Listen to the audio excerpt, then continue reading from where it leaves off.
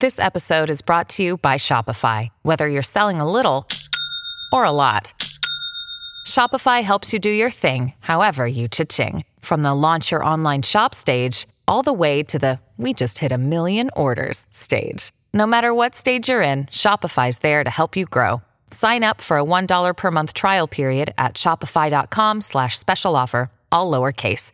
That's shopify.com/special offer.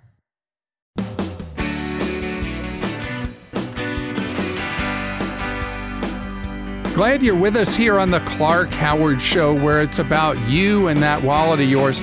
I want you to learn ideas from me so you can save more and spend less. And don't let anyone ever rip you off. And normally this time, sometimes I'll say, and you can follow me at facebook.com/Clark Howard. Speaking of Facebook, they are our Clarkrageous moment coming up in a few minutes. More information coming out about the depth of information crooks got. Information about information. That's right. That the crooks got about you in the recent data breach involving Facebook. I'm going to fill you in on what you need to do, what precautions you need to take, and just the knowledge of what kind of data the crooks got a hold of to cause mischief.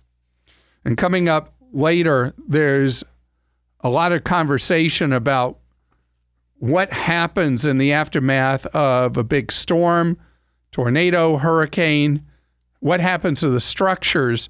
And I want to talk about something that I believe we need to think about if we do decide to build our own house, and something we need to think about as a society to deal with what happens with the storm, what things we can do to limit the damage.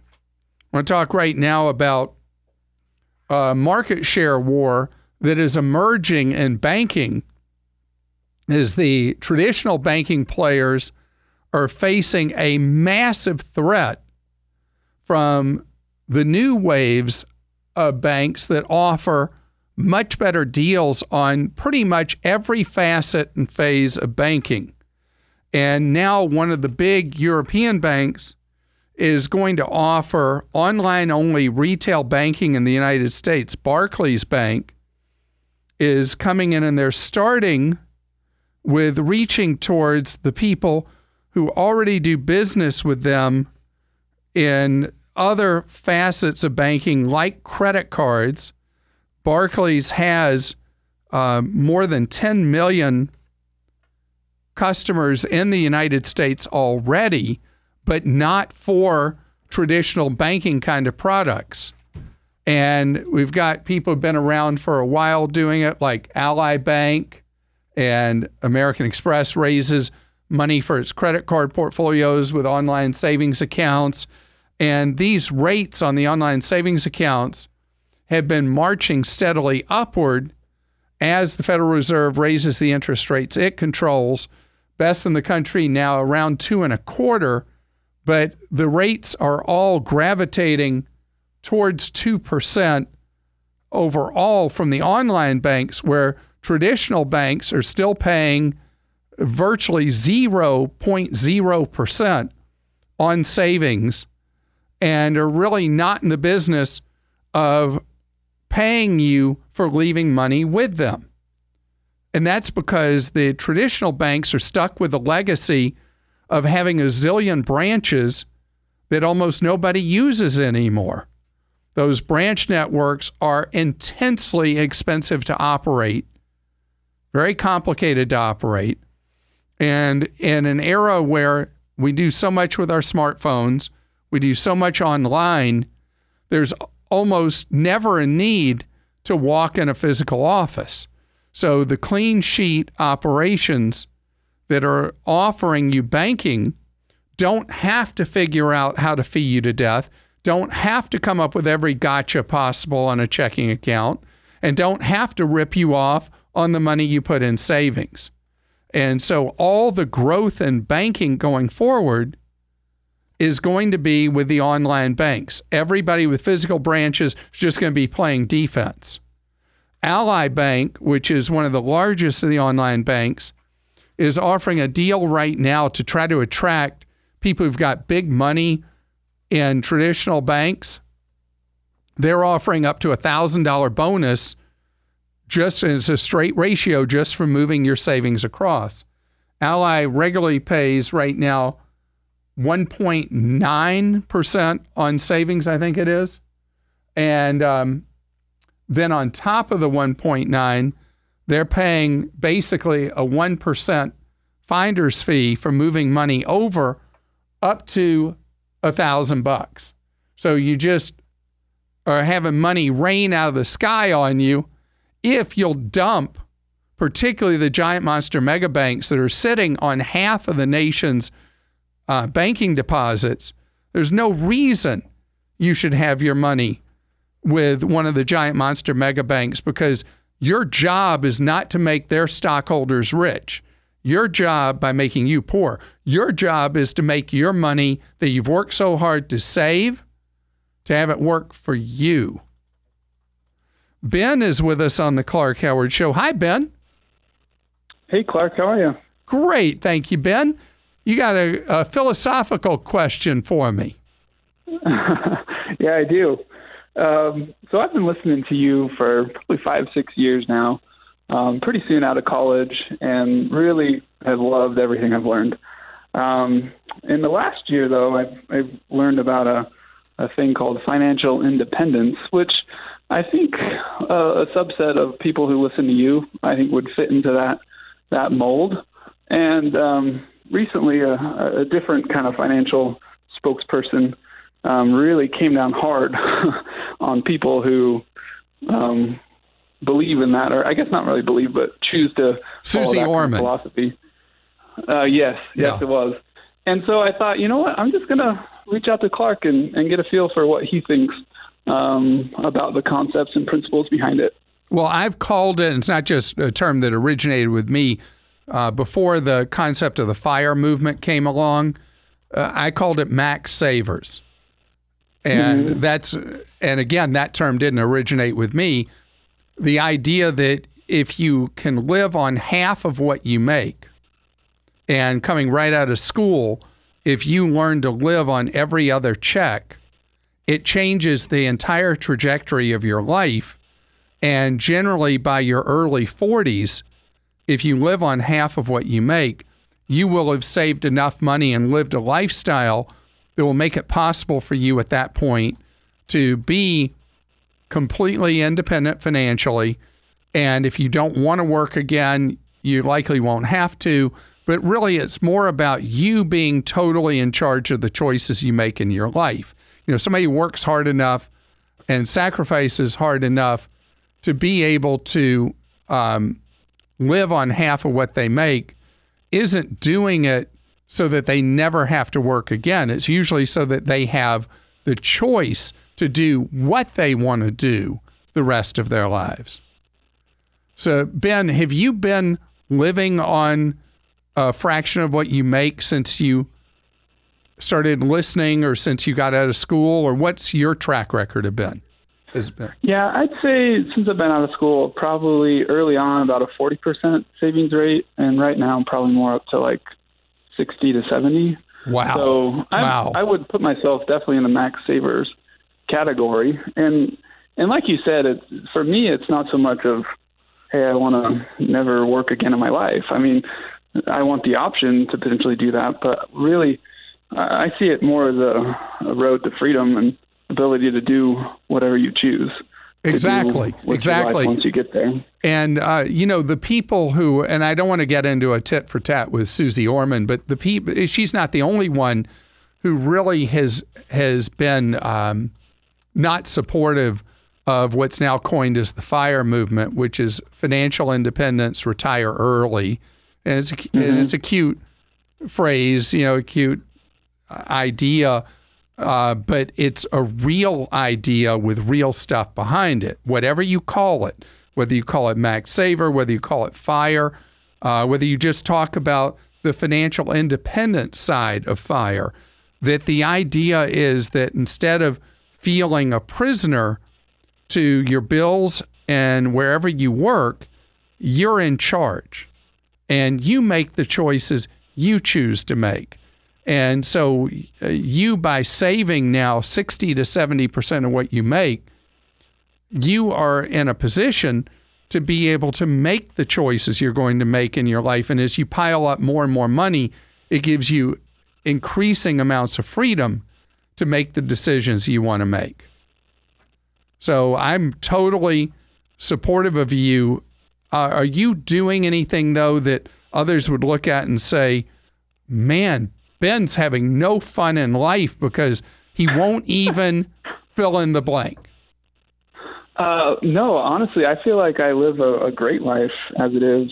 Over the years, with my wife, I've been to Hawaii probably 4 or 5 times, and we've been married 9 years. So we travel quite a bit, and I definitely don't think we deprive ourselves.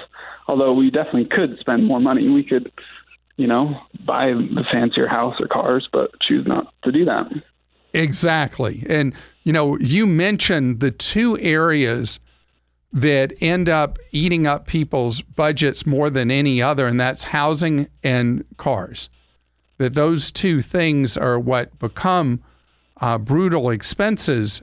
And there used to be a philosophy in the U.S. that you wanted to reach on a house and buy the biggest, fanciest house you could qualify for.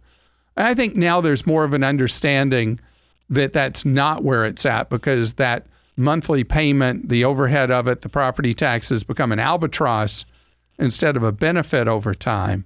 So keep doing what you're doing. Feel good about it. Can I ask you a related question? Of course. Okay, so part of this idea is to be able to reduce your monthly expenses. And right now I have a 15-year on my home mortgage. And I already, max out my 401k and my wife's IRA, my IRA, things of that nature. So we don't have more to go there. And I know you typically discourage people from ever paying down their mortgage, but at some point, for me to really hit this level where I don't have to work anymore, it would be awesome to have that mortgage gone. So at what point in your philosophy would you say, yeah, paying down extra on your mortgage would get rid of that obligation is an okay thing to do? Now, you're talking to somebody who's mortgage debt-free and despises mortgages, and I carry no debt at all. And, if you looked at it strictly from priorities, there would be people, particularly in financial planning, who would say, no, you should actually put more money in investment accounts. But let's talk about the practicality of having a roof over your head that you don't have a monthly mortgage for. The value of that, particularly as you hit that threshold where you've saved enough money that you would not have to work again unless you wanted to. If you want to, now that you've maxed out every form of savings that the tax code's favorable to, if you want to just concentrate on zeroing out that mortgage, go ahead. All right. Sounds great. And be completely 100% debt-free, which makes everything you've put before now even easier to make work for you. So I know there are those listening to you and me, Ben, that are like, these 2 men are crazy. I mean, I'm having trouble just paying my bills every month, and they're talking about saving 50, 60, 70% of their pay. And it's got to be something you do from the ground up in the decisions you make over time. And there are people who make so little money that this is not a realistic conversation. But if you're making a moderate salary to above, you can, in many cases, make financial independence part of your life. In today's Clarkrageous Moment, I have an update for you on the Facebook data breach and what you need to know. The Facebook data breach numbers have been all over the place. The latest release from Facebook reduced, now this is the reduced number of people whose information has been compromised in different ways on Facebook, is now down to 30 million. That's progress, because the last estimate was 50 million. But that tells you how difficult the forensic research is following a data breach, as companies scramble and data researchers, security experts try to drill down into who's affected and how they're affected. The other part of this is not the good news. The good news was the 50 to 30. The really bad news is what the crooks got is much more thorough than estimated before. It's considered to be the worst breach ever of the Facebook social media platform. And the crooks have a lot of stuff, like they might have your contact information, like your phone numbers, as they have for many millions of people, somewhere 15, 20 million. They have information on your email address, potentially, what computers, phones, whatever you're reaching Facebook from, your gender, what religion you're in, which people can figure out a number of different ways. They know what things you've been searching on Facebook, the last physical locations you've been at, detailed profile information. They did not get your password, at least at this time. There's no information that they have your password or credit card information. But one area where I do urge real caution with Facebook is that you do, in fact, change with Facebook where you no longer use Facebook as a way to sign in to other accounts. You know how often you'll sign up with somebody and one of the options they'll offer you is to use Facebook as your sign-in? You're putting too many eggs in one basket there, and I don't want you doing that anymore. And when you do get involved with social media, know that the information there creates vulnerabilities that go much deeper than you might have imagined, including potentially raiding your money, if you have it, in whatever brokerage accounts, investment accounts, or bank accounts you have. Be careful. Glad you're with us here on the Clark Howard Show, where it's about you learning ways to keep more of what you make. And if you want off-air advice, that's something we make available to you over 40 hours each week. It's free. It has been a service of the Clark Howard Show now in its 26th year of giving free off-the-air advice. If you go to clark.com, scroll down a little, you'll see the hours available and number for getting guidance from a member of Team Clark. Have you seen that stark picture that has made the rounds on social media, on the internet, of one of the houses in the panhandle of Florida that got hit so badly by the hurricane recently that there was like nothing left at all at this beach community in Mexico Beach, Florida. And one house was sitting there almost completely intact. And it's so stark. Well, I want to tell you that we have the ability to build tougher homes. And the shocking thing is, in beach areas, the real cost is not in the structure put on a property, it's the land that the property sits on, that the structure sits on. And the cost of construction doesn't have to be a huge amount higher. And I'm going to go way back in history to 1992, I guess it was, when South Florida got hit very hard by Hurricane Andrew. I'm testing my memory from way back. But what I want to talk about is something that shows how important our thought process about how we build is to how a house survives a storm of various types, whether it's a tornado, a hurricane, earthquake standards. There are so many different situations where how you choose to build makes all the difference and doesn't necessarily have to cost a lot more. Because in Andrew, there was an area where the entire neighborhood was flattened, just like the pictures that you may have seen from Mexico Beach. And there were some homes that were sitting there looking absolutely fine. And those homes happened to be habitat homes that were built with volunteer labor, built way beyond what was the building code at the time, and employed technologies that cost virtually nothing, like a little thing. It's not even a technology. It's a little thing called a hurricane clip that a lot of habitat affiliates around the country in areas subject to tornadoes build with hurricane clips, which help support and reinforce the structure of a home and add to the cost of a home somewhere around $120 and make a home much more robust. In the case in Florida, we live part-time in a beach community in Florida, and our next door neighbor, as well as about a dozen homes in our area, are built using a new construction method where the homes are built like, and I think this is the one in Mexico Beach was the same kind of idea, built with concrete and no sheetrock in it. And the homes are built to withstand a Cat 5 hurricane plus.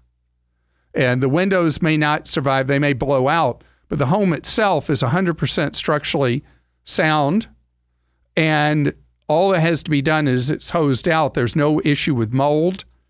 And so the reason I bring this up is we in America face an increasing problem with flooding from population growth, increased rainfall. At least we're in a cycle of that in much of the United States. And there are so many techniques that can be used that will make homes and people in them safer, make the structures more solid. I went and toured a neighborhood in Holland that is an area subject to flooding. A lot of Holland is below sea level. And they now have these homes for flood-prone areas that I went to see, that the homes rise with rising water. And the cost of constructing them no higher than normal construction. It's just rethinking how you build for circumstance. We in the United States tend, after a flood or disaster, to rebuild exactly as we did before. And a lot of these things, if we think about how do we prepare for the unexpected, a lot of these things don't cost, in many cases, any more money, or just little amounts, little incremental amounts, to make a structure much more robust, make it safer, and eliminate the thing of wash, rinse, and repeat, where a property gets destroyed, and then you have to rebuild, and then another act of nature happens, you have to rebuild again, on and on. There's no need for us to be fatalistic about this. This is an area we just need to be practical. Rolf is with us on the Clark Howard Show. Hello, Rolf. Hello, Clark. Thanks for taking my call. Absolutely. How are you doing? I'm doing great. We recently moved back from living overseas for many years, and we appreciate all the things that you have to say to make our reintegration much easier here, because so many things have changed, and we're very grateful for all your advice you have given us. So thanks for that. Well, give a little backstory. Where have you been living, and for how long? First, we lived in the UK for about 5 years, then in Switzerland for 7, and then in Hong Kong for 2 years. My goodness. And do you have kids that speak like 12 languages now? No kids. Oh, how about you? How many languages do you speak at this point? Well, 3 fluently and 2 a little bit. So fantastic. And I speak English and enough Spanish to be able to find the bathroom. Well, see, that's all you need. You just need to be able to order food and drink and wine, and then you're good to go. Well, one thing I'm curious about, after all those years away, did you have a hard time reestablishing a credit score, getting auto insurance, anything like that? Were any of those areas difficult for you when you reintegrated back in the U.S.? No, because we had an address here thanks to very good friends of ours, and we also had a home outside Atlanta on a lake that we kept. So we never, from that point of view, we didn't leave. Well, that's great because, you know, the financial reintegration can be really difficult for people who are gone for a number of years. Well, how can I be of service to you today? Well, the last thing that we wanted to do is we purchased a Chromebook to do our banking and financial, as you have advised. And I did some research on your website on that as well, but I'm not quite sure whether I need to set up a new Gmail account or whether I can use or should use an existing one to get that going. Wonderful question. And when you're starting from scratch using a segregated computer, using a Chromebook for financial, it is recommended that you set up a separate Gmail account that would not integrate because, you know, with Gmail, with the Google accounts, when you sign into a computer, it just kind of automatically populates everything from a prior one. Right.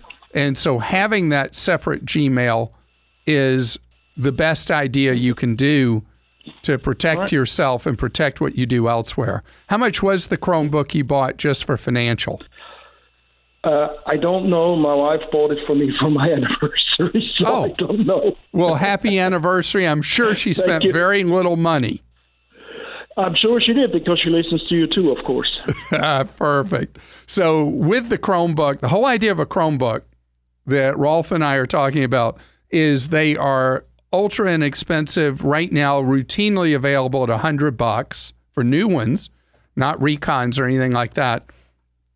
And they are not prone to the same problems with viruses that can happen to a Windows computer or a Mac. And so using a Chromebook for financial only, no web surfing, no email, nothing, no social media, just bill pay, banking, brokerage, those kind of things, creates an additional protection for you from people who would try to mess up your life by creating financial chaos, emptying your accounts or whatever. And so Chromebooks are the safest way I know to do that stuff, and having a separate one just for financial is something I very much want small businesses to do to protect themselves, because where we as consumers have a lot of protections under the law, if we get hit by a hacker, businesses generally don't have those same legal protections, which is why also, in addition for businesses, I recommend that you get insurance to protect you from data breaches, from hackers, and having this kind of coverage is something very few small businesses have. But if you got wiped out at your small business because of a hacker, what would happen next? That's why having the insurance is so key. Chris is with us on the Clark Howard Show. Hi, Chris. Hello, Clark. Thanks for taking my call. Sure, Chris. You got a modern puzzle for me. Oh, yes. Well, I'm not glad to hear that, actually. I applied for life insurance, and they set up a medical exam. And, of course, I asked, what does the medical exam entail? And, of course, they take your height, weight, blood pressure, and then they said they take a blood sample. And I'm kind of like, well, how do I know that blood sample is not going to be used for genetic testing? And I actually called your team, and your team's fantastic, by the way. Oh, thank you. And Howard at your team, not Clark Howard at your team, but Howard said to call the state insurance. And I said, that's a great idea. So I gave them a call, and after a few departments later, I finally spoke with somebody, and the lady said that she could almost guarantee that wouldn't happen. Well, there's nothing in the law that prohibits it at this time. So there was a law passed a decade ago that prohibited your DNA from being used, genetic testing, from being able to be used for health insurance. But since then, as more and more information has become available through genetic testing and how easy it is for people to do it, the law has never been updated to cover life insurance, long-term care, disability insurance. And so this is an area that the feds need to be all over in the Congress and not permit genetic discrimination. So I don't know anybody doing it yet, just like you were told by the person at the state insurance department. Emphasis on yet. And that's what I was afraid of because of, and I had actually called the lab, and the lab specifically said it wasn't noted for a genetic test. And I wouldn't think the lab, if they didn't have instructions to do that, I wouldn't think they would do it back. No, they would not do that. Yeah. And, there's a question. So many of us, like me, have done 23andMe and done Ancestry.com, and there's so much information out there, and there are crimes being solved where people who haven't even participated in genetic testing are being found by other people's results who've done genetic testing. So this is a bit of a Pandora's box, and the law is behind on it. And so far, don't worry that anybody is doing that diabolically in the insurance industry. So basically you're recommending getting my insurance ASAP just in case I get genetic testing down the road and they find something. Exactly. Exactly. All right. And see, I'm in bad shape anyway because I've already disclosed that my genetic testing found that I have an increased risk of Alzheimer's. So if I was a company selling long-term care, my own words could be used against me. And, well, it's my job to share with you what's going on in my life. This episode is brought to you by Progressive Insurance. Hey, listeners, whether you love true crime or comedies, celebrity interviews, news, or even motivational speakers, you call the shots on what's in your podcast queue, right? And guess what? Now you can call the shots on your auto insurance, too. Enter the Name Your Price tool from Progressive. The Name Your Price tool puts you in charge of your auto insurance by working just the way it sounds. You tell Progressive how much you want to pay for car insurance. Then they'll show you a variety of coverages that fit within your budget, giving you options. Now, that's something you'll want to press play on. It's easy to start a quote, and you'll be able to choose the best option for you fast. It's just one of the many ways you can save with Progressive Insurance. Quote today at Progressive.com to try the Name Your Price tool for yourself and join over 28 million drivers who trust Progressive. Progressive Casualty Insurance Company and Affiliates. Price and coverage match limited by state law. John joins us on the Clark Howard Show. Hi, John. Hi, Clark. How are you doing today? Great. Thank you, John. You're looking to save some money, and you got a question to ask me about that? Yeah, I've got currently I have T-Mobile, and I was looking around for a cheaper solution, and I found Mint Mobile, which seems like the cheapest that's out there. It seems like it's a third of the price if you're comparing apples to apples on the plans. Now, Mint must be doing some serious advertising now because I've heard questions from multiple people about Mint Mobile lately. Is that how you found them in some kind of ad, or I found them by, I don't know, maybe it was an ad like a Google AdSense or something, because I was clicking aggregators like the top, like lists or something, the top 5 cheapest postpaid, because I knew to look for postpaid. Yeah, and we have Mint is on our comparison shopping guide we have at Clark.com. The one thing with Mint is they have intro deals, but then the prices go up from there. So it might just be like a year or so, or whatever period you choose, like 3 months or whatever? Exactly. So I've heard no complaints about them at all. And you get the best deal if you buy annual plans. So you're putting money out hoping that they stay around. How much data do you use a month? Are you guessing you're going to need? Probably about a lot. I currently have unlimited because T-Mobile, so it's like I sort of don't even look at that anymore. So, but I would guess it's 5 to 8 nowadays. Okay, so with them, you're talking probably $20, $25 a month. Yeah, and right now T-Mobile's like 50 or 60, something like that. Yeah. So if you went on the 10 gig plan and you buy a year in advance, you'd pay them $300 up front, and then you got to hope they stay in business because your risk is whatever months you wouldn't get from them. And that was only said tongue in cheek, but just so you know that there's that risk, because these companies never seem to fade into oblivion. They just merge with somebody else. But $25 a month. So it's not like your number would just like get ported to oblivion if that happens. I doubt that. Although who knows? But look through our guide and see if Mint seems to be the best choice for you, because laying the money out up front is a little uncomfortable. But being able to buy that at effectively $25 a month all in is a great deal. And the cell phone service, if you go third-tier company, gets so much cheaper. You're listening to The Clark Howard Show. Thanks for joining us today. The Clark Howard Show is produced by Kim Drobes, Joel Larsgaard, Deborah Reese, and Jim Ayers. And remember, 24 hours a day, we're there to serve you at Clark.com and ClarkDeals.com.